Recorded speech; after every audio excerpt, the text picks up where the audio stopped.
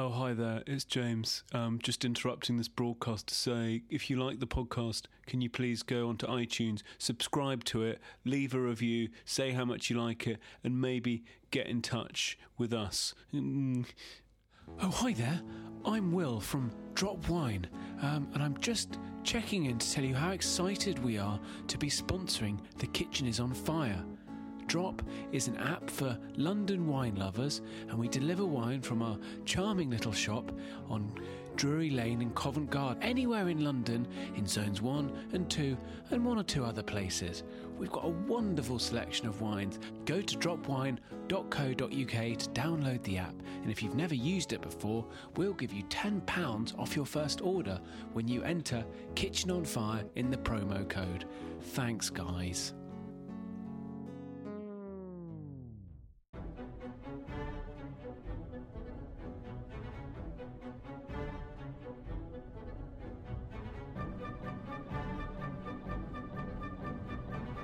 I didn't think about it, it just came out. Again, I'd say that applies to most things that come out of your mouth.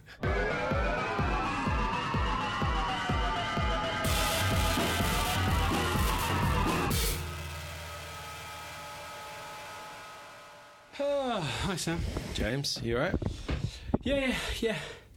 Busy. How was your pickup? Pickup was good. I wasn't picking up drugs, if listeners are wondering. I was picking up my son, who gives me a different kind of high. The high of love. Lovely stuff. First day of school. First day of school. How do you enjoy it? Do you know what? It wasn't the emotional fest I thought it was going to be. No. I reckon that I have a theory, which I'm going to expand on. The reason people get really emotional about the kids going to school isn't so much that it's like, oh, my little kid's all grown up and all clumsy. It's they remember how shit school was, and they're like, oh my fucking god, I feel so sorry for you. You've got to go through 13 years of shit, and it's beginning now. Yeah, I think and maybe because I didn't hate school that much, but I never feel that fondly about my school times. But yeah, maybe that's why I'm like. Oh. I mean, also you definitely undercut the emotion of the occasion by your main concern about it was it's changed your bus route to work. That was a concern. Yeah, because you loved that bus, didn't you? I loved that bus. Mate, I just got into a very nice rhythm with the 26 bus. I dropped Tom at his nursery. It was a 2-minute walk, 26 bus, straight to 3 minutes walk from the office. And I very much enjoyed just sitting on there with my laptop open, getting some work done, because it kind of feels like free work. Yeah. Because then you get to the office, the inbox was empty. I'd done it. I'd done all my little bitty jobs for the day, and I could just lean in to some hang time with my friend Sam. Basically count the minutes until lunch, midday. We'd be down in Philomena's midday, pint of Guinness, maybe 2. Just prepping for Celeste at the Lanesborough. Prepping for early lunch. A big lunch at Celeste at the Lanesborough. And now it's like, shit, what am I doing? It's all right. Tom's friend Tom's mum, Saga. Tom's friends... Yep, Karen. She said, mate, 242, it's just there. But I have to change. But it's still all right. It's still all right. Is that bus change? Yeah, so I get on 242 to Hackney Right. Central, some people call it. Yeah. And then I change on 38 and here I am. So it's fine. But he was happy as a little clam, had enjoyed his first day. I got him a cornetto afterwards. Nice. So that was all good, yeah. Does he follow the Hurley family mantra? Be kind to people. No. Don't be a cunt. Don't get... A lot of C-bombs last week, by the way. We'll get into that. By me? By Giles. Oh, yeah. Last week's guest. I almost thought we should have said something at the beginning, like, if you're offended by the C word, you're going to hear it a lot over the next hour or so. And I can assure everyone that I definitely cut a vast number of them from the pod, so maybe I should have cut some more. We'll get onto that, though. What did you just say? Sorry, your family motto? Yeah. Mantra, yeah. What is that? Don't be bullied, be the bully. Oh, yeah. Yeah, it's a good one. It's a real good one. He said that when his teacher was reading a story, some chick kept hitting him. And I said, did you ask her to stop? He said, yeah. I said, did she? And he said, no. And I said, did you clock her one? Yeah. I didn't say that. No. And also, by the way, I'm not making light of bullying. That's horrible. Somebody put something really nice, actually. Do you know who it was? It was David Constable. Yeah. Listener to the pod, who had his birthday the other day. So this will be weeks out of date, time, whatnot, but happy birthday, David. And on Instagram, he posted a lovely thing, which, you could say, oh, that's twee or whatever, but it was about new kids starting at school or uni or whatever it is, starting a new thing. If you see somebody who's maybe not wearing the cool clothes, not looking very popular, give them a smile, say hello, because you don't know how much that will mean to somebody who might be struggling with the nerves. How many fucking kids follow him on Instagram? I know, it was a bit weird that it was posted there, but it was a nice thing. It was nice. And I thought, do you know what, that's nice. Yeah, but you didn't think that as a kid. You were like, no, real piece of shit, aren't you? No, good guy. James, I have one note which I can't believe I didn't tell you about last week. So, in the course of our break from the Tiki Off, I went to the Pig. Yeah. It was a gift, a Christmas gift from my mother and father. So my wife and I went there for a night. So we went to Lyme Regis, went to Hicks, it was fine. It was nice. We went to the Pig, which was fine. It was nice. But, James, honestly... You said the Pig was shit. It was my mum listens Thanks for the present, Helen. Yeah, my mum seriously, you let Sam down. He said it wasn't Mum's fault. He said it was disgraceful. The hotel itself is very nice. Room, really nice. But there was one drawback about the room. No Johnny's on the pillow, obviously, because it's a classier joint than that. I think that's the classiest move. What was the drawback? I don't know whether it's a drawback. I had an experience, James. There were no ghosts. There was a ghost. I think I saw a ghost. I'm not even saying it as a joke. I told my wife in the morning, and the ghost, in a way, sort of spoke through me the day after. This is not a joke. This happened. So, the middle of the night, I wake up, and to the left of the bed, and I think a lot of this happened because we were sleeping on our wrong side of the bed. Yeah, right. So I was feeling a bit weird anyway. Woke up in the middle of the night, opened my eyes, and to the left of the bed is a big wardrobe with a mirror on the front. And I sort of open my eyes, and I'm looking in the mirror, and there's a figure in the mirror. That's often what happens in mirrors. Yeah, but I'm in bed, my wife is asleep next to me, and I couldn't really move, but I was just watching it, and it wasn't like shaking around, but it was moving, sort of on the spot. Not jogging or whatever, but just kind of... And not swaying like it was drunk. Right. But I couldn't see the face. There weren't sort of features, but it was a woman. I knew it was a woman. Just the middle of the night? Middle of the night. Had a few drinks at dinner? A few drinks at dinner, yeah. I don't... Do you usually hallucinate in the middle of the night when you have a few drinks? No. Curtains billowing? Nope. No. So no curtains? No. So anyway, so I saw it and I wasn't scared, which is weird because you think I would be, or I'd be amazed, but I just was watching it and I'm like, oh, that's a figure. And the only point that I got a bit scared was in the morning when I woke up, I realised that I was looking at this ghost in the mirror. So it was actually stood directly at the end of our bed. Because I got Ab to stand there and I was like, that's the exact angle. So it was stood at the bottom of our bed looking at us. And Ab said, oh my God, weren't you scared? And the ghost, I think, sort of spoke through me because I immediately just said, ghosts decide if we're scared of them. And I didn't think about it, it just came out. Again, I'd say that applies to most things that come out of your mouth. What? You don't think about them, they just come out. It's true, honestly, I can't believe I haven't told you this. You ask Ab about it. Well, she'll verify something that she slept through. Or verify the story. Well, you could have dreamt the whole thing. I was awake. Sounds... I mean, that's what they thought in Inception. Yeah, that's true. Maybe it was a dream within a dream. Nolan'd you, didn't I? You Nolan'd the hell out of me. Well, there you go. So that's the first time I think I've actually seen a ghost. And yeah, it's an old house and whatnot. Oh yeah, there you go. Exactly. People only see them in old houses, don't they? Often. Yeah, more often than not. That's because that's where ghosts would be. Not really. Why wouldn't they be? Why would they be in a modern day block of flats? Because I'm going to find some modern day hauntings or an office haunting. I'm sure you will. If you Google it, it's there. See, exactly. It's a frustrating episode, this, Sam, because it's the 9th of September that this goes out, which is meant to be the day we open Sons and Daughters, our sandwich shop in King's Cross. But we don't know what's going on because at the moment there are tiles in Ireland. My joke is that our sandwiches are flawless, but unfortunately so is our shop currently. Oh, that's good. So we're not sure when we're Was opening. that the joke you made earlier? Yeah, I didn't everyone get it. looked very blankly at me. Yeah, didn't get it. Yeah. Didn't get it. Because it doesn't have a floor. Yeah, that makes sense. Two different spellings of floor. Floor, homonyms. claw spelling. Yeah, no. The sandwich is the claw spelling flawless. Exactly, claw The floor. shop is Coors Light spelling flawless. Do you reckon that would have been a better spelling for that Lyle's fella's place? FLAW. Yeah, floor. Nice, that's an inside. Yeah. It would look better written down. Error. Yeah, okay. Yeah.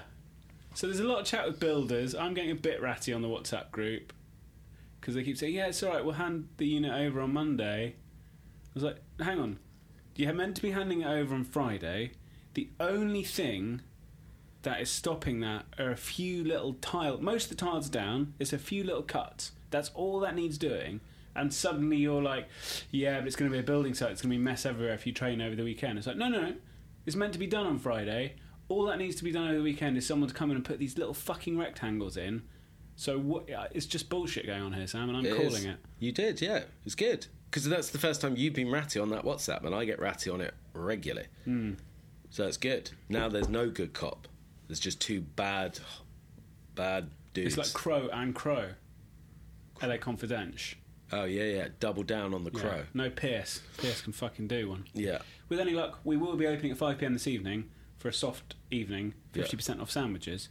And don't be a little twat and come in and say, oh, it's 50% off sandwiches, and I listened to the podcast, here's the evidence, so I want another 25% off that. Otherwise, that's just out of order. You'll be kicked out. Yeah. And we'll note your name down. We'll put a pad by the front door in case lots of people do it. Note down all the names, and then next week on the pod, we'll absolutely diss them. We'll find their Facebook pages. You allowed to do that? Yeah, it's public. Sorry. But so we will go at them. Doxing. Is that doxing? I don't know. What's that? Is doxing where you pile on? Oh, yeah, I don't want to do that. Nah. But anyway, just don't be that person. That sucks. But anyway, in more positive news, James, I've got to say that despite the stress and nausea and rage of heading quickly, well, slowly, whatever, towards opening, we had a bloody good day yesterday. Long day, tough day, but it was awesome. Testing. Yeah. It was testing. Yeah, and we did a lot of testing. Yeah. What was the highlight of the day? The chicken sandwich. The chicken sandwich is knock out. Chicken sandwich is the best sandwich in London. Okay, you're saying it. I'm absolutely saying. Well, I haven't had a better sandwich, and I've been most places and eaten a lot of sandwiches. But I would put it up there. It's pretty good. Yeah. Very happy with that. Merguez almost there. Prawn's been our white whale. Yeah, that's true. We've struggled to get that right, and I feel we're just about there. It's that dressing you whipped in there, James. Well, the old dressing whipper. That's what they call me. They do, and that's what you did. Pickled ginger and jalapeno dressing on the slaw. It's good stuff. Really ties the room together. Yeah, no, that was good. That was good. It's a lot to do in the next few days, but with any luck, if we're not open Monday, then we'll be open Tuesday evening, unless there's some other catastrophe. But touch wood, I think we're beyond that. Famous Celeste words. But yeah, we'd love to see you there at the shop. We really would. It would be nice. We've even briefed our team that if anyone shows that they subscribe to the pod, 25% off the Sanger. Yeah, and also they'll like you a lot because as part of their sign up to come and work for Sons and Daughters, they have to subscribe to the podcast, like it on iTunes, leave a review, or we don't give them a job. Yeah. They actually have to sign a document. Yeah, and we're working on a quiz to see have they started at the beginning and worked their way up to episode 197, as this is, and if not, then they'll be donezo. Yeah, hell to pay. Indeed.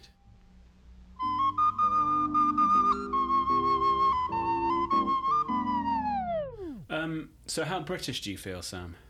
Well, I am British, but I know it's a loaded question. Given what's going on at the moment.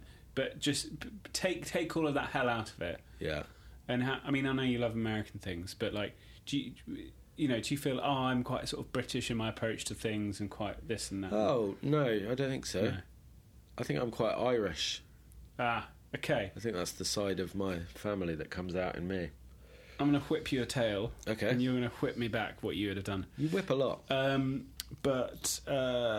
I've lost my train of thought now. What's your favourite ride at a fairground? Teacup ride? No, it's the Big Whipper. Oh. Who's your favourite data install guy currently working at Sons and Daughters? Mark Whip. Correct. Yeah, Britishness. And I know that some of them I follow and vice versa, but I will hate you a little bit if you either retweet or like anything by the Very British Problems fucking stupid account on Twitter or the Queen UK spoof account. Neither of them are funny. There's usually a gag about it raining by the Queen, but raining spelt like EIGN. And then the British Problems are like, oh, when you see a colleague from work on the tube and you pretend you've choked on your quavers. Not funny. That was funny. But what has caused this? I did the most British thing ever the other day, and my daughter is ill as a result. Right. So we were in Aldborough over the weekend. Yeah. Last sort of family gathering, as in me and the wife and the kids before term starts for my children and sons and daughter starts, and we've got a month of nightmarishness at minimum. And so went to Aldborough, and it's a lovely house that we go to, and it's next to the pub. So every evening at sort of 5 o'clock we go take the kids' tea down to the pub. And on this particular occasion, Rosie was gone to do some shopping or something. So I'd put Tom outside the pub at a bench, said to the people on the next table, can you just keep an eye on him, he's fine, but just while I pop in with... And Nora was being a nightmare, so I was like, I better keep her contained. So I brought her in. She's under one arm, right? Yeah. I ordered the drinks. Couple of pints, 2 lime and sodas for the kids. And say to the bartender, can I get 2 straws for the children? And he, as he goes to get the straws, he sneezes into his hand, picks up the straws with the same hand, puts them in the drink. Wow. I was too British to say, mate, that is fucking disgusting and you should be ashamed of yourself, make those again, wash your hands and get, all of that. So I just pretended it was all cool, picked up the tray with the drinks on, got Nora under the other arm. Yeah. And I go outside and I have no time to remove the straws. Yes. And I know that if I put the drinks down and then take away the straws, Tom will lose his shit because he loves a straw and who can blame the guy? So I just I'm going to hope for the best. And Nora's been ill ever since. Yeah, but you know what? You would do that. What you could have done is just dump them. Knock them over. Oh, yeah. I mean, keep your pint. Always. Your pint's fine. But you bought 2. One for Rosie. She was... No, she's gone. She's gone somewhere else. You could put those down before she gets back. And then wait for her to come back. Say, stay away from Sneezy Pete, but bring us back some fresh lime and sodas for the kids. Or give them a beer. Yeah. But it was so weird. I was like, this is disgusting. Like, look at this Gribbler. He's just... Gribbler. Anyway, so it was a moment. Wow. Who's on the pod, James? We've got Naved Nasir, who is the group exec chef, I believe is his title, for Dishoom. And I'm sort of in awe of anything of that magnitude that maintains the level of quality that I think Dishoom has. We had a good lunch there the other day. You usually only go for breakfast. You've never been for anything other than breakfast, have you? I've been for dinner. Have you? Yeah. Twice. Oh. Yeah. I thought you were more of a breakfastman. Well, I am. I'm rarely sort of in the mood for curry, to be honest. It's not my sort of one of my go-tos. But when I want one, I really want one. And Dishoom's great. Yeah, we took Kit there a while ago and she liked it as well. But they're absolute machines.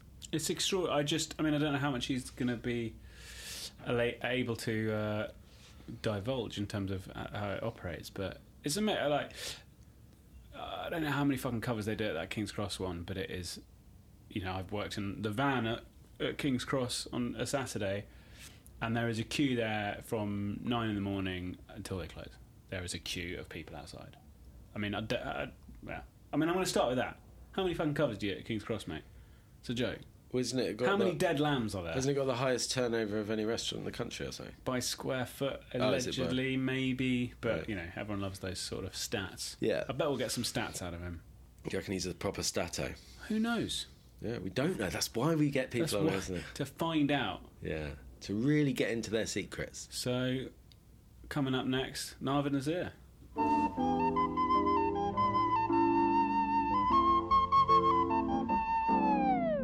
Perfect. So no, thanks for coming on The Kitchen's on Fire. I love it. I'm really excited. Have you done many podcasts before? This is my first one. I've been on radio. Actually, this afternoon we were on BBC. Oh right. But other than that, no. This is new for us. So for me, definitely. Fantastic. Well, we didn't mention the intro, which is sort of why you're here. Is that the Dishoom book is out now? Mm. I haven't somehow got a copy. Oh, okay, brilliant. Good job. Thank you so much. I think one might have been sent. It might be sitting in Bethnal Green post office. I'm really bad at going. Thank you very much. That's very kind. And a tote bag. So how does it feel to have given away all your secrets? Oh gosh, let's start that again. You reminded me of. Look, I mean, it was hard. I won't lie. As a chef, it's always hard to give away your hard-earned recipes. Some of them are actually really hard-earned. It took a long time. It's hard back home to learn the trade, and especially some of the old-school chefs I worked with, they weren't very happy to have a outsider, as they call them, because for them it's family-run. So they would pass it on to their son, but not to a young catering college kid who wants to get into the industry. And so it was hard. Eventually when we opened Dishoom and 9 years down the line, we have these beautiful set of recipes. Some of the dishes were on the menu, some still are on the menu, and it was really hard to actually think of printing them all and then putting it out there for people to read and cook from it. But I think that was once we were past that initial anxiety, I think it was all good. I'm really proud of this book. I think this is something which is actually a genuine labor of love. We actually gave away all our secrets pretty much. Well, I was Googling, funny enough, just over the weekend, I was trying to find a recipe for black dal, and yours... You have it here now. Well, but I think, was it run in a newspaper over the weekend? Yes, it was in Times, yes. Yeah, so I got lucky. They were the first one to run a feature on the book. But yeah, I mean, don't need to come to Dishoom anymore, which is that was the thinking. That once you print the book, no one's going to come to Dishoom. But I'm sure that's not true. And I don't think it works that way. Were you tempted to? So, I don't know if you know about there's a theory that the River Cafe famously write their recipes slightly wrong in their books, so that they're never quite as good. A, so you go to the River Cafe, and B, so that you're like, oh wow, they're obviously really talented chefs they have there, because I've tried to cook the recipes and they don't work. Were you tempted to sort of make a few typos and measurement errors? Definitely tempted, but didn't do it. I think it was very important for us. I mean, we mulled over this book for literally years, and we only started, I think it took long 2 years to put this together, but the idea of a book was simmering around for literally years. And because you definitely waited quite a while. You get the impression you guys could have done. I think it does feel that it has come a little bit late, but we don't know. I mean, for us, it was just a matter of do we have enough stories to tell, and also I think we wanted to be very honest with the cookbook. As a chef, I cook from cookbooks, and sometimes they're brilliant, fantastic, and sometimes you do come across one off which doesn't work. And you most times blame yourself. And we want to make sure that this book does fulfill the reader's aspirations of being able to cook from it. And get close to the recipes which they have experienced in Dishoom. And I think that was pretty much a mission for me when I was working on these recipes, to make sure we get them as closely as we could, align them. It's hard, obviously, as you guys know, because the one thing which I mentioned in the opening book launch party on Monday was that when the idea was first proposed to me, I said, it's easy. We have this recipe book, take it. It's easy. But obviously, it wasn't that straightforward, because the recipes which we have in the kitchens are very industrial, and you have to make sure that you're cooking for big volumes. And when you try to scale them down, though you started from a small recipe and you scaled it up, but it's very hard to then go back to teaspoons and tablespoons. And that was a challenge for us, because it's not easy. The constraints of a home cook's kitchen, we had to get past that as well. I think it happens with every cookbook writer, but it was the first for us, and we didn't know about all of these things, so we've learned on the way. One brilliant thing which probably we did right was to engage with someone called Nicola. We actually stumbled into her on the way to you guys, and she had no prior knowledge of Indian food. I think that was probably the best thing we could have done, because had we engaged with someone, or had I done it, I would have actually ignored some of the smaller steps, because for you it's simple and straightforward, and you then just bypass them, or you ignore them, and you don't put as much detail as you normally would. But Nicola was actually very interesting, because she actually stumbled upon these steps which for us weren't a problem, but for her it was tricky, and thus we could actually fix a lot of those problems which someone sitting in a remote village of middle England would face. So I think that was an interesting step or process, which I think I'm really now kind of proud of, that we did that and made it work for. Hopefully this book will be used as much as it looks beautiful on a coffee table. It's gorgeous. This is Nicola Swift, who we know has been Pigeon a few times and is an amazing cook as well. So, she is very good, yes. But that is the sort of is famously the tricky thing for chefs who are just so used to doing big volumes to suddenly have to translate that into the home kitchen with home ovens, and so you've got a good one in Nicola. And what's your story? How did you end up running the Dishoom kitchen empire? That's really big words. We run a humble kitchen. I actually joined Dishoom back in 2010, a month before we opened the first one in Covent Garden. Wow. I was working with the hotel group back home in India called ITC Hotels. We had a collaboration with Starwood, so we were running the luxury collection brands of Starwood. Some really beautiful hotels I worked in. So we had ranging from 5-star luxury to resort properties in some really remote and beautiful parts of India. Collection of 76 odd properties back then. I think there are more than 100 now. So it was a really big hotel chain, and they are actually very well known for Indian food. So the branding of the Indian restaurants was not a thing 20-30 years back in India, and they were the first one who came up with that idea of having a branded restaurant. Unfortunately, it didn't work outside the hotels. I think there still needs to be a 5-star hotel environment to cater to that kind of clientele, but I think it was very interesting that they thought about it. So they came up with this really amazing brand called Bukhara. I don't know whether you guys heard of that or not, but there is only one Bukhara in Delhi, Moria, and it was one of the 50 best restaurants in the world for a long, long time. So I was very fortunate to be able to train in that kitchen, and as I told earlier, it was a very secretive kitchen where everything was a secret, and we worked with master chefs who've been passed on all the knowledge from generation to generation. So for them to have a young kid in their kitchen was not a thing. So it's a funny thing, but as an apprentice, as a young cook, they give you such things to do which frustrates you. So I was given to peel ginger, for example, for literally weeks, and that was it. Yeah, and you're just given 50 kilograms of ginger and you peel it all day long, and then you say, this is not what I was here for. And eventually the idea is to just frustrate them, and they move on to something else or another cuisine, and the trade secret stays with them. But I was a bit thick-headed, and I said, look, I'm not going to go anywhere. This is what I'm here for. I'm not going to move from this kitchen, come what may. And I peeled the ginger and then moved on to garlic, and eventually made stocks, like hundreds of liters of stock. You just stand in front of these big boiling kettles all day long, make sure the stock is consistent and very thick and jelly-like. But you know what? I think even those steps teaches you a lot, because the foundations you build on those are actually very, very, very, very important. And I realize it now, after 20 years in the trade, that peeling ginger wasn't a bad thing.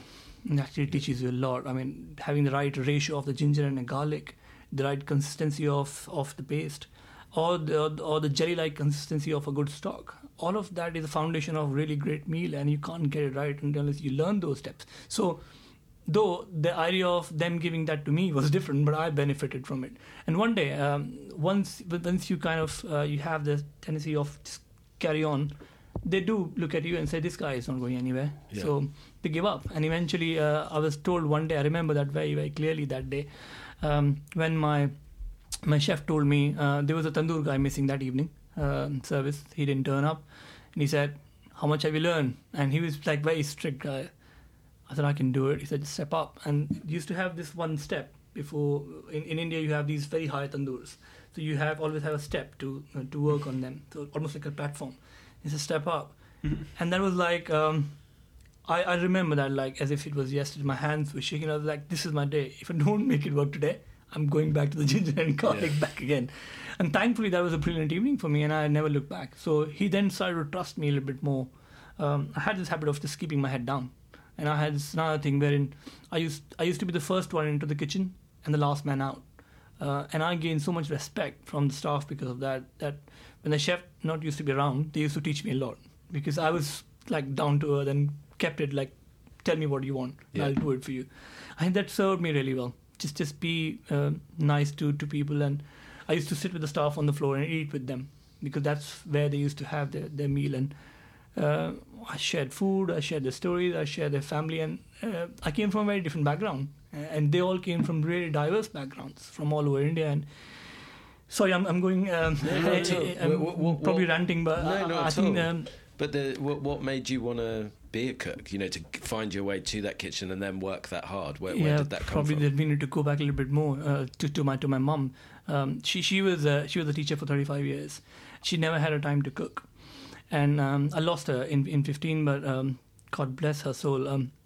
She was a really hardworking woman, and many a times I used to tell her that, Mum, don't cook for lunch, I'll come and cook it when I come back from school. So my dad was interested in cooking as well. So my dad and myself used to cook lunches many a times when we wanted to give Mum a break, and that sparked my interest in cooking.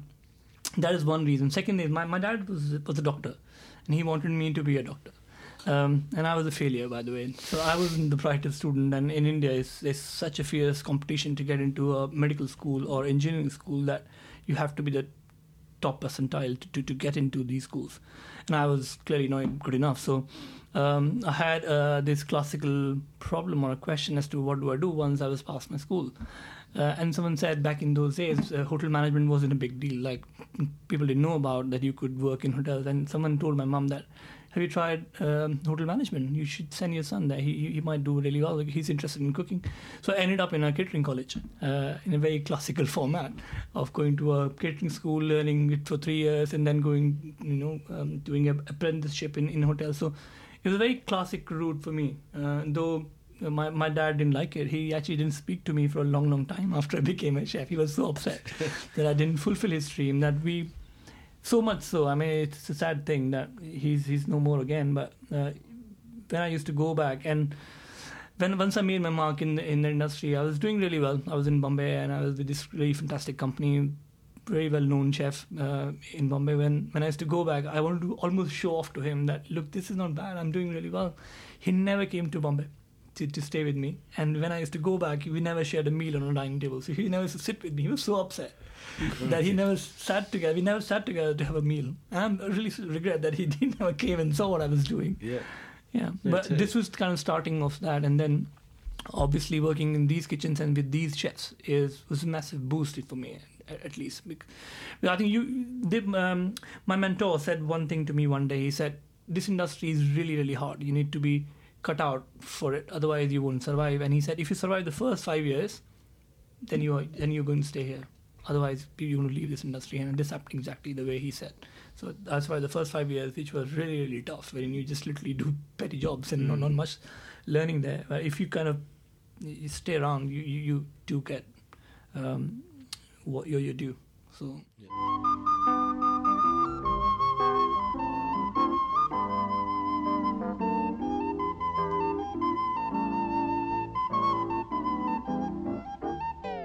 And so your brigade at Dishoom, or your many brigades presumably over the years, how have you tried to bring that to them, and how have you found the cooks of today in terms of their willingness to peel ginger for 2 months or the equivalent?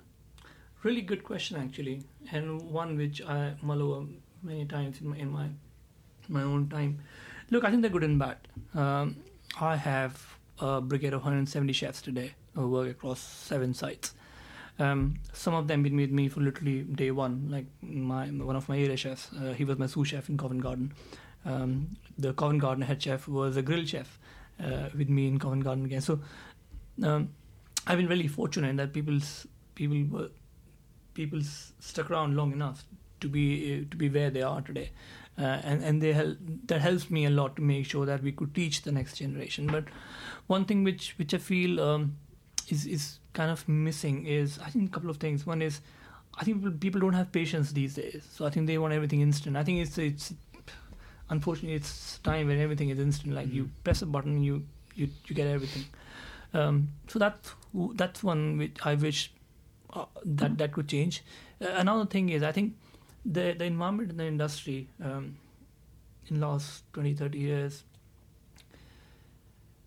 is being propagated in a very negative way. So I think we still propagate, cool, 17-hour shifts, 7 days, and it's all good. I think I actually grew up really liking that one day I'll be doing that. I did all of that as well when in my younger days, wherein I just didn't go home. I stayed in a hotel for literally weeks, and it was all good, but you do hurt yourself. And I think the next generation of cooks is not going to like it, because people want a good balanced life. And I think it's our responsibility today in the industry to make sure we could give them that environment wherein the young talent could come in and be comfortable in our kitchens. We've been working really hard. So we were the first one, by the way, in the Indian fraternity to move to a 5-day a week for chefs.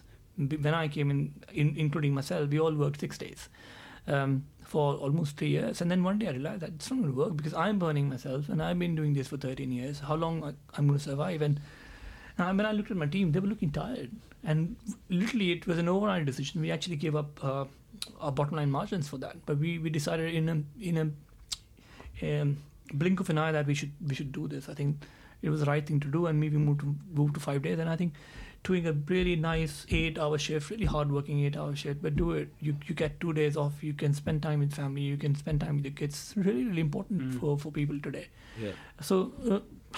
Mixed feeling. I think the good and bad. I mean, on a flip side, I have a brilliant chef, Mihai. I was talking to someone else this morning about him, that we were struggling to have these Romali chefs, and because of immigration, you don't have the talents coming into the country, so you have a pool of chefs who everyone is going for. Suddenly, you don't have people who train in making Romali, which is very thin bread. Right. So it's almost like making pizza, but in a very skillful way. So you have to roll it very thin. The name, by the way, means handkerchief. So it's that thin. The test of a good Romali is that you could read a newspaper through it, or it's like the filo pastry, people say that, and you then throw it in the air. So it's kind of skill which you earn almost. It takes 10 years, 20 years for people to master that. And this brilliant Romanian guy who's been with us for now good 4 years, he was into it from day one. He was really interested and said, why don't you go ahead, do it? And he's as good today as any of my other chefs in 4 years. So I'm really proud of people like him who are genuinely interested, and then you support them. Well, we have something called Kitchen Academy, which again started back in 2015. And the reason was I had some of these guys, like these gems, who wanted to learn, and we were all busy. So I thought we would never get time otherwise if we not formalize something. And obviously we were battling with this problem of skill shortage, wherein we were not getting the talent we needed to run our kitchens. So we started something called a Kitchen Academy, which is basically a program which we run for a year. So anyone is eligible if you've been with us for 1 year and you fulfill some other criteria. For example, you need to learn 3 or 4 sections before you get to Kitchen Academy. But then once you come into Kitchen Academy, you are then taken over by me and there's another chef I work with. We then take you on a very structured course for 1 year. During that time, you learn the management skills of account, right down from accounting to food safety, a pretty enhanced course there, to learning how to make a Romali, for example. And Mihai went to the Kitchen Academy, and he's going to be graduating next month. We're going to promote him to a junior sous chef. And that's a story which I really, really love. I mean, I have Salim, another star, who actually joined as a kitchen porter back in 2011. He just walked through the door. I was sitting in the kitchen and doing the paperwork, and he walked up to me and said, do you have a job for me? I said, what you can do? He said, I can cook, but I'll take whatever you give me. I did not have a chef job. I said, would you wash pots and pans? I have a kitchen porter position vacant. And he said, yeah, I'll take whatever. He jumped into the kitchen that day and he proved his mettle. Like, he was so cool and so charming that he changed that department of kitchen porters, which is really, really hard, as you guys would know. And eventually we took him in kitchen. And now he went to the Kitchen Academy, I think, at the second batch in 2016 and graduated to be a junior sous chef. So there are many more stories like that. Because I think that a lot of that comes across about Dishoom, sort of always has done, the way that the company is, like you said, to sort of make a snap decision and lose your bottom line to go to 5 days, or to set up something like Kitchen Academy where you're in that mode of you guys are opening restaurants and expanding, but to sort of take that pause and do that. And I think people sort of know that about Dishoom. You know, where they talk about Hawksmoor or something as a good company, you know. I was going to ask sort of what else you've done. So there's a sort of two obviously fantastic, very practical things, 5-day week and Kitchen Academy. There's a sort of more nebulous things that surround kind of company culture and how we treat each other, and what have you done as a company on that side of things, the more difficult to pin down way of working with one another. That's a very vague question. Do you see what I mean? I completely understand that. I think you're pointing towards a very sensitive area which a lot of people actually just ignore. I think this rift, the classical rift between, for example, front of the house and back of the house, the past becomes a battle line, and suddenly you have flares going up, people are arguing with each other. We actually... So I work with someone called Brian, by the way. Let me give a bit of a background of this. Brian is Ops Director for Dishoom, and Brian and I work together to manage operations in Dishoom, obviously. From day one, we had this philosophy when Brian was the general manager and I was the head chef in Covent Garden, that we need to change that. I think that was wrong, and I think we both were facing issues because of that. We had to manage staff, and then the expectations, and then incidents at the back of it. And we changed fundamentally how we work. So so the way Dishoom works today is when you have a GM and a head chef, they don't report to each other. Like classically, you have the head chef reporting into general manager. You still probably have that on dotted lines, but they are partners pretty much for us, and they run a business. So it's a very micro environment wherein they're given a site, they manage the site as if it's their own business, and they're partner in that business. And this is how we treat them. And we we really work hard to make sure that relationship between them works really well. If it doesn't, Brian and I jump in immediately, and whether we take them out for a walk or whatever we need to do to make sure that they come together as a team. But that was really, really important. And that was the key for us to be, I think that played a major part in our success, I would say. It's a big statement to make, but I think I really believe in that when they start to work together, the team does. And suddenly you don't have that kind of a negative environment when people are either don't like them or saying things behind your back. And I think suddenly it was one team. And they all just go along together, they just party together, they just enjoy time together, they just be there together, and I think supporting each other. And that was really, really important and cool for us. And that was another thing which I'm really proud of, that we did that really early. And we still don't take our eyes off that, because every day you have new people coming in, people are stepping up into senior roles. And I think if you come from outside, especially, and the Dishoom culture is very different. You almost get a shock as to, wow, this is very unclassical.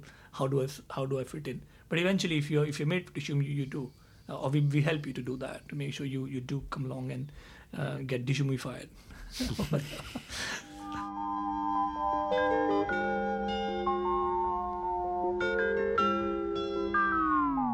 How have you found expanding outside of London? Hard. Yeah, it wasn't easy. It was a very random decision, by the way, to go to Edinburgh, first of all. How did that come about? We did no homework as of why we were opening there, apart from the fact that we went there one day and we liked the building. It was beautiful. I don't know whether you've been to Edinburgh, no, but it's a really beautiful, great building. And we stood in front of it and we said, wow, this is nice. Dishoom here would be fantastic. And there's a beautiful square right in front of it, so we could imagine. Where in Edinburgh is it? So it's St Andrew's Square, right, just behind Princess Street. Yeah, so okay, it's not quite a square, so not in the hustle and bustle of tourists, but not far from them as well. But overlooking a really beautiful square, which comes to life in winters as well as in summers. So we just fell in love with that site, and said, let's do it. So there was no kind of proper thinking, pretty much. Like, we didn't think about whether we have enough people in the city or how would we do the trade. But luckily or thankfully, I think we're doing really well in Edinburgh now. But it took us a long time. Brian and I actually lived in Edinburgh for 4 months. Really? Yeah, we actually hired a flat there, and we literally lived in the city.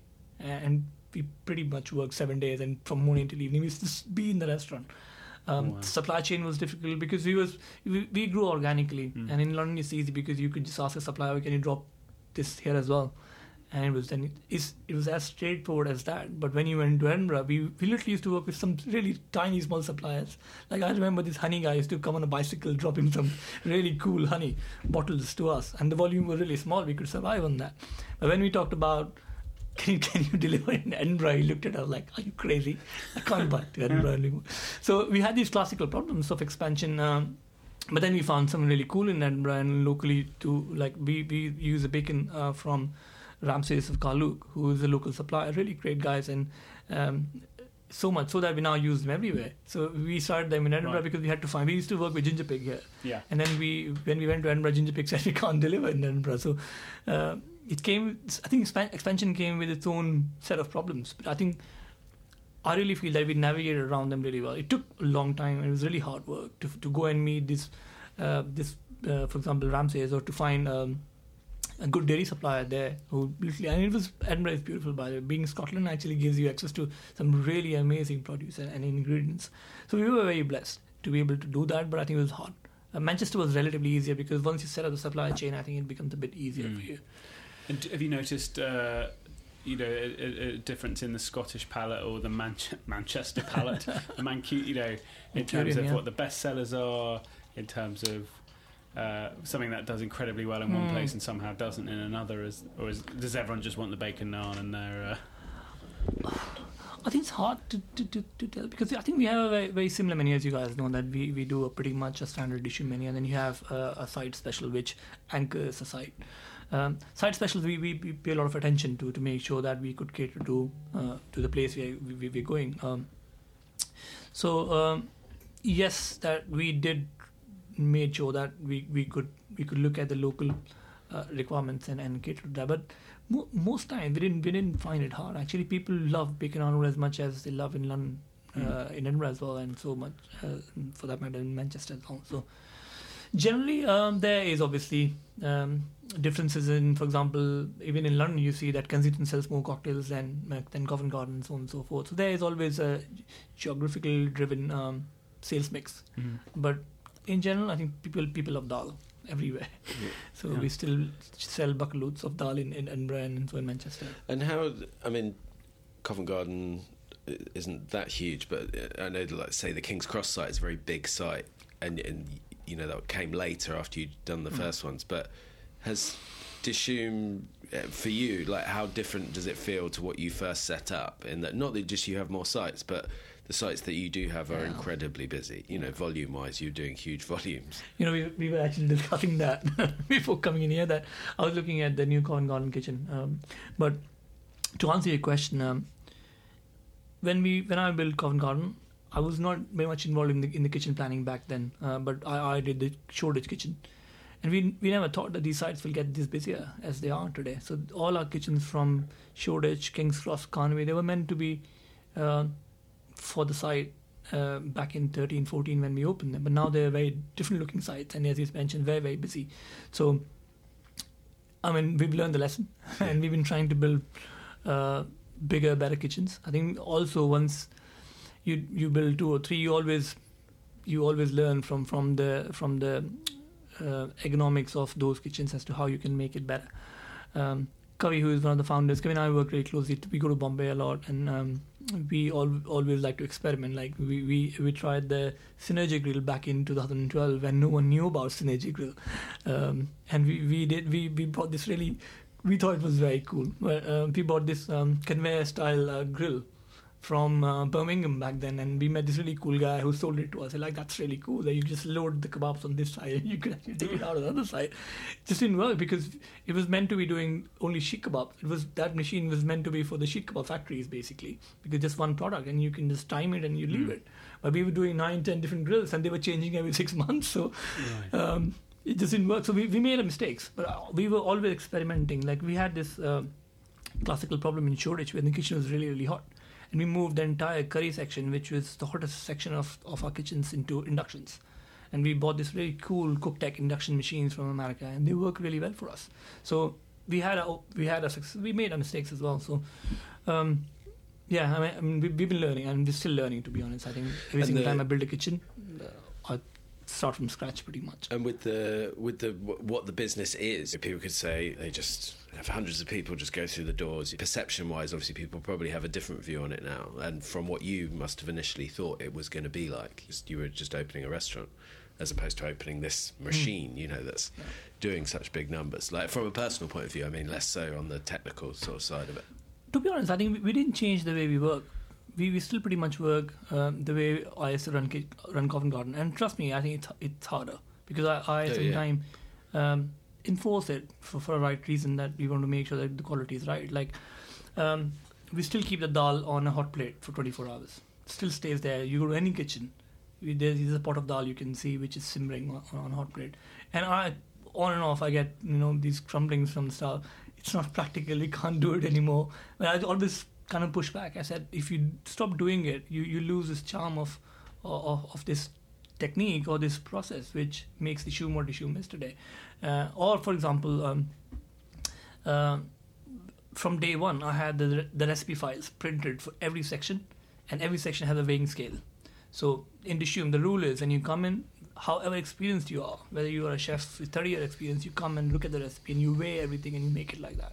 Even when I go to kitchen, I don't trust my instinct.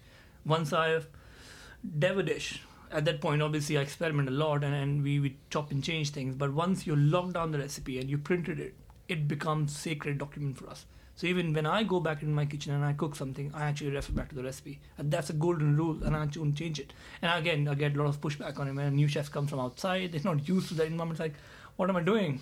It's such a busy kitchen, and you asked me to weigh everything. And I said, yes. And this is the way we work, and that's how we maintain the consistency. We don't have centralized units. I mean, every kitchen makes everything from scratch, and when you do that, you have to make sure that how do you make sure dal in Edinburgh tastes as good as a dal in Carnaby, or for that matter, anything on the menu, and then it comes down to the processes. However ugly and hard they look, I think there's a trade-off. So if you say you're sort of always developing and playing around with new dishes, that must have to come at the cost of some old dishes, or is the menu just constantly growing? Yeah, we did that.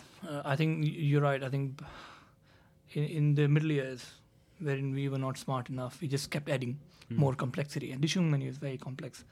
I might sound arrogant by telling you that, but I think it's very, very complex menu in terms of how it looks and feels. And I've been trying really hard to kind of simplify it. It's not easy now to unwind it, but we have a rule now wherein you have to lose a dish to add a dish. I think you have to do it, otherwise it just becomes unending and you can't maintain that quality now. So by 15, we did that. We just kept adding more cooler dishes, and every time I went to Bombay, I found something really nice and new and came back, we should have this on the menu, let's add it. And then we kept adding that, and breakfast menu becomes so bulky, and so is the main menu, and so on and so forth. But now I think we have a rule. It's very hard. I think people have genuine love for these dishes. Sometimes we discount it big time. Like we took calamari from our menu, and that was the highest seller on a small plate menu. What was, sorry? The Dishoom calamari. Right. But it just didn't fit in the story. No. Yeah, we just didn't feel comfortable with that dish, and we just wanted to take it off. And it was, people ask, "Are you guys crazy? Like, why are you taking your best seller?" I say, it just doesn't fit there, and we have much more cooler dishes to introduce. So we took it off, and we immediately had Twitter had a reaction like, "Why did you thinking of calamari?" And I didn't realize people have that kind of genuine love for these dishes. But it went, and we still get on people coming on and off, people who coming after a long time, for example, and they say, "Oh, where's the calamari gone?" But yeah, I mean, we do that down. We have kind of a rule that please take one dish out, one dish in. And just how complicated is it operationally to do the numbers of covers you're doing in terms of ordering systems? I mean, presumably it's deeply automated by now, but even just like the flow of service and front of house. I mean, just to us who've got a 28-seat restaurant, and you do that in about 5 seconds flat, but, the mind boggles slightly. Yeah, you're right. I think for example, in King's Cross, on a busy Saturday, we do around 2,000 covers in a day, and 400 cover breakfast. It's just crazy to hear that. I think it won't work, as I said earlier. You have to stick to your processes. If they break down, the operation breaks down. And it all boils down to that. And I think if you come to our kitchen on a Saturday, you wouldn't feel that it's crazy. Right. Because everyone knows what they're doing. And it's just, it's like these cogs who just fit in at the precise time and it just moves on. I think it's hard to kind of tell you what makes it work. I think it's just over the period of time we accumulated all of these processes which just are behind the scenes, like, for example, weighing the recipe and making it so that you don't have to deal with consistency problem. Because the moment you have a dish coming back to the kitchen, it throws back the kitchen by almost 10 minutes. And we don't have that problem where a lot of food doesn't come back because it's just consistent. Though I'm not claiming that we have perfect operation and no dish comes back. We do have our own problems, and sometimes dishes do come back to the kitchen not being good or people just don't like them. But most times I think we have these different sections working in sync with each other, including from the house. Like the pass is the key. We have the expos who've been with us for literally 3-4 years. I train them. I get involved in the training to make sure they understand as much as the chef does. So we don't have the chefs outside. We have the chef inside of the kitchen wherein he's dispensing the food, making sure he's checking it. And traditionally, you have the chef outside who's garnishing and sending the food out. We don't have that. We trust our expos. And I've now learned that expos need to be as learned as the chef. So they need to know exact portioning, exact garnishing, exact plating of every single dish. If they don't know it, I'm losing a safety net. Because and there are shifts when you don't have an experienced expo, or if you're training someone, suddenly you see the issues start to flare up. So yeah, I mean, there are a lot of things which needs to come together for it to be able to manage that volume. It's not easy. It's hard. Amazing. Well, I'm a big Dishoom fan. Yeah, as am I. Well played. We haven't been for a Dishoom breakfast a while, Sam. No, I know. It's because we opened the sandwich shop, so we've been eating too many sandwiches. Right. But the people at Dishoom, actually at King's Cross, they sent us over some vouchers for breakfast sandwiches. You must come. I think our manager and our head chef have pocketed them, so they never reached us.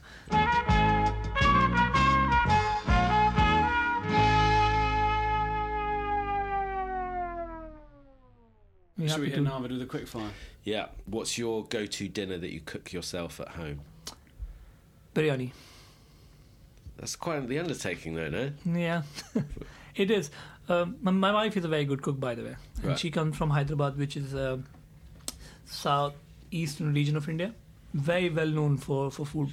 And she's a very good cook. So the Hyderabadi biryani is actually very famous. A chicken biryani is a Hyderabadi style of biryani. Right. And very much influenced by her recipe. Though we pay tribute to Britannia as well, which is one of the cafes in Bombay. So, yeah. Okay. What's on your bucket list, a place or a country you really want to visit that you haven't ever got to? Malaysia. I think I come from India, obviously, and in that region it's very interesting for me. And I've never been to Vietnam, for example, never been to Malaysia, and I think I really want to, because those flavors are different, though very familiar.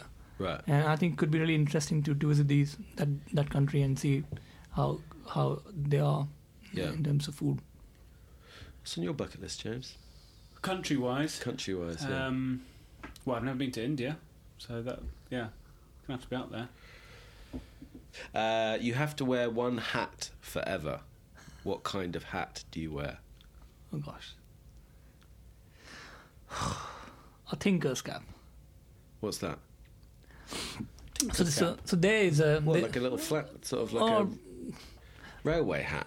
Maybe I didn't understand the question, but let me give you the answer which I understood. Anyways, we have this philosophy in Dishoom that either you have a dish which comes from a very traditional background, like a biryani or a nihari or a paya, or we take inspiration from classics. And when we do that, I think the rule is that you have to don a Bombay hat. Okay. We call it a Bombay hat. And let me give you an example. Like, for example, the bacon on roll. If you tell someone on a Mumbai street vendor, that some people eat this amazing bacon sandwich in London, how would he go about creating one? And this is how we do the menu dev around some of these dishes, that he would definitely replace some nice bread with a naan. Yeah. When it comes to herb, he would probably add coriander because that's the most accessible one. He would like to make it a bit more zingier and spicier, so we would have a spicy chili jam which we use. So I call it a Bombay hat. So I tell my chefs that when they come up with ideas, turn your Bombay hat if you're dreaming of a dish. See, that was good. Maybe I didn't understand your question, No, but that's fine, because I asked a silly question and you had a much better answer than I would have got. And how would this street vendor feel about the cream cheese element? yeah, I mean, he probably might use yogurt or dahi. I mean, we use hung yogurt a lot of time. Maybe we use cream cheese because obviously you have to ultimately make the dish work. But like Mem Saab mess is another example. We had this interpretation of eaten mess on a menu for a long time. People loved it, but we dreamt up of a story of a Mem Saab of Malabar Hills in Bombay, wherein one day she was throwing a party and she told her Indian cook to make eaten mess, and she handed over the recipe of eaten mess to him. And obviously, he being an Indian cook, he added his own twist to it by adding gulkan, which is basically the pickled rose petal or the rose petal jam which we use in India, to the mix. And certainly it made the dish very interesting and a very different interpretation of eaten mess. And it was a super hit on the menu for a long time. Or the chili ice cream we do with the chocolate fondant today, which is basically a really good ice cream but with Kashmiri chili powder in it. So it looks really beautiful and nice in pinkish color. But when you have a bite and when you have a scoop of it, you get hit by the chili at the back of your throat. And that brings a lot of kind of contrasting and interesting flavor when you eat with chocolate. So stuff like that, we just turn a Bombay hat and then think, okay, what would someone do if he knows about a dish in India? Yeah. What's the best soup? Tom yum. Tom yum. I love that. Yeah. I also like khao soy. That's another favorite of mine, but yeah. Tom yum is my new favourite. It was pho for a while, now it's tom yum. Yeah, So it's I'm really gonna I had go- some pretty good cow soy back in March, so Oh, really? yeah, it's going high up for me. All right. And what's do you have any weird or useless skills? Useless skills. I wanted to acquire how to play a guitar, Right. so much so that I bought a guitar. I paid someone to teach me, Yeah. but it took one lesson. Oh, I really? paid him for the entire year. Never learned it. The guitar broke. So, useless. All right. And the other part of the quiz is overrated, underrated, or correctly rated. Can I jump Oh, in with of course you can, sorry, yeah. quick fire? Yeah. Because I was going to ask it earlier, and then I thought maybe it was in your quick fire. Okay. And you're not allowed to say dal. What's your favourite dish on Dishoom? Dal. You're not allowed to say dal. I'm not allowed to say that. Okay, chicken biryani. There you go. Solid. Love a biryani.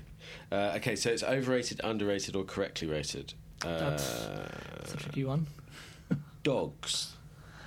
Oh, overrated. Yeah? Not Yeah. Are you a cat person or just... I don't have a pet. Okay. Yeah. It's very stern. It's hard work, honestly. I think having a pet, you have to make sure you care for them. Yeah. That is And- part of the deal. Yeah. And if you can't do it, Yeah, I can't. Neither can you. We both gave our dogs away. exactly, yeah. But both to Yeah. our parents. Yeah. So. London to live in. Overrated, underrated, or correctly rated? Hard one, honestly. I'll tell you the reason. I hated Bombay. I lived there for 9 years. I hated Bombay when I was there because of traffic and pollution and whatnot. I used to complain about everything. When I go back now, I want to go back and settle down in Bombay. So I think cities like Bombay and London are like that, wherein you hate them when you are in it, but you have so much love for it. And nostalgia kicks back in immediately the moment you leave these cities. So, difficult one to answer. Okay. Eggs. Overrated, underrated, or correctly rated? I think underrated. We use a lot of eggs for our breakfast menu. And one thing which I feel is that I'm talking to people who obviously know how to cook, Don't and you count. guys are accomplished chefs, but I don't think that the egg cooking received is its due. I think it's a skill, by the way. I think cooking eggs, people think it's very easy, and many times you're kind of referred, you don't even know how to cook an egg. And actually, it's very tricky to cook an egg because we learn that in a really hard way, wherein we have to make sure the egg yolk on a keema parito, for example, needs to be a runny yolk. And when you do it for 1,000 people on a Saturday, it's not easy. And you need to be very, very skillful to be able to achieve that.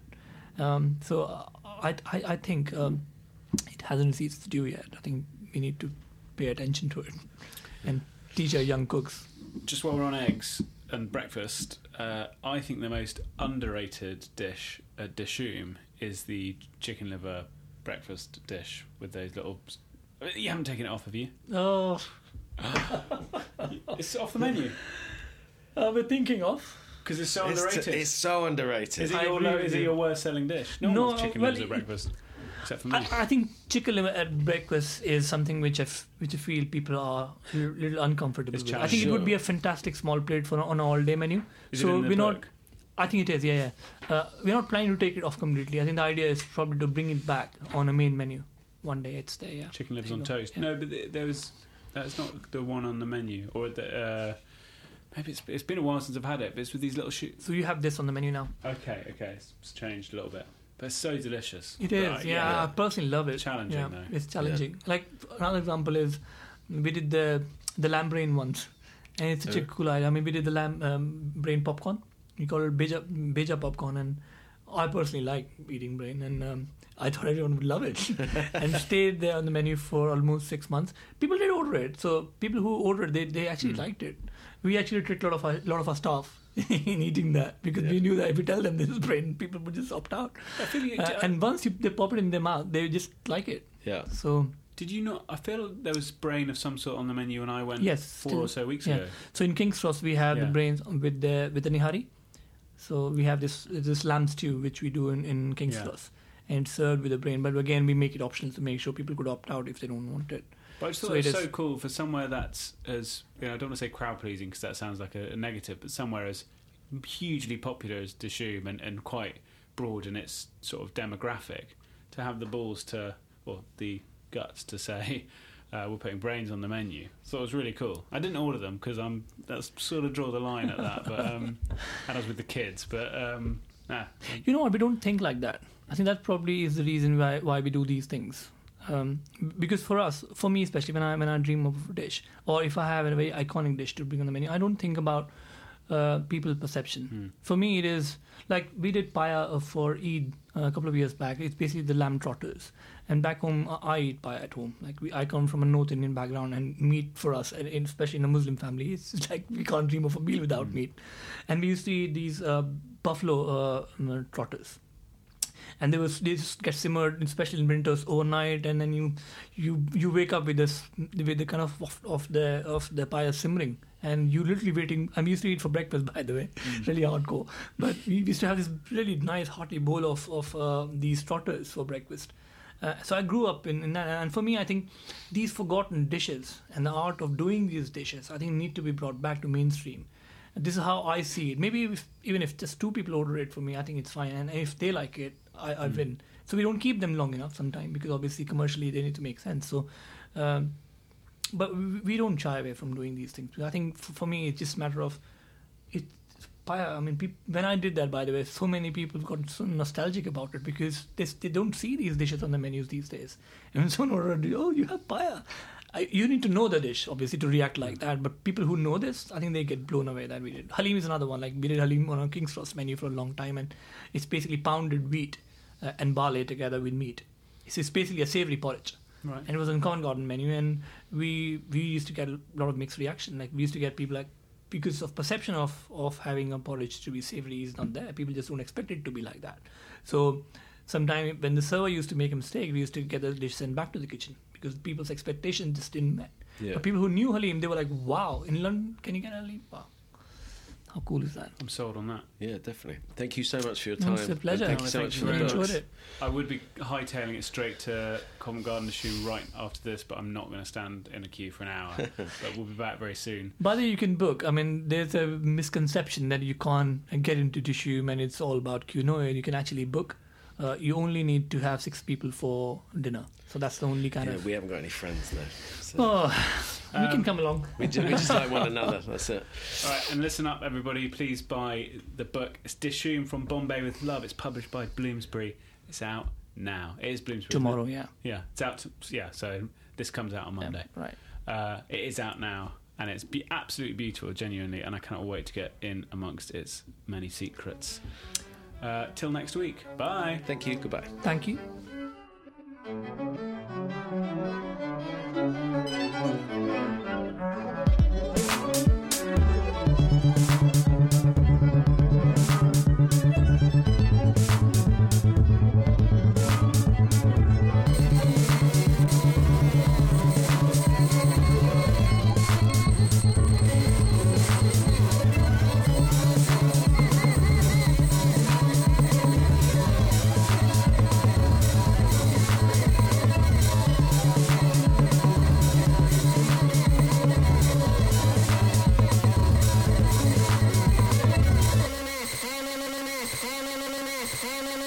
Hey,